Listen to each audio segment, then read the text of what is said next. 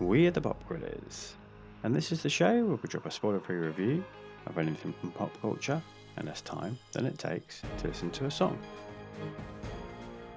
They sure don't make action-adventure blockbusters like The Mummy anymore.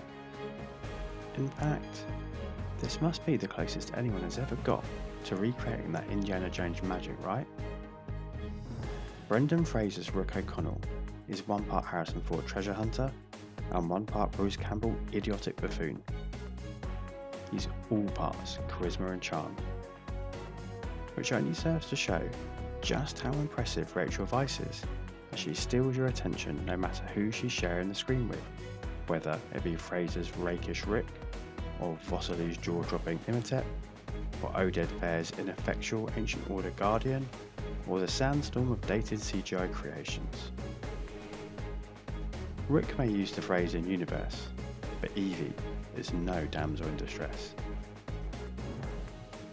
Rewatching this so closely after Moon Knight's completion, it becomes even more clear just how influential this was beyond episode 4 of The Tomb.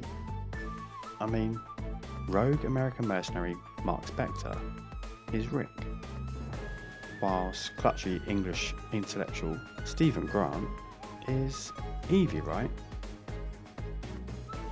1998 gave us Mask of Zorro. 1999, This Mummy. Pirates of the Caribbean, The Curse of the Black Pearl was in 2003.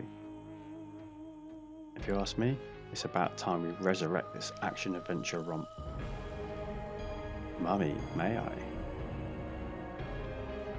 Make sure you subscribe, because you never know when the Pop Grillers will strike next.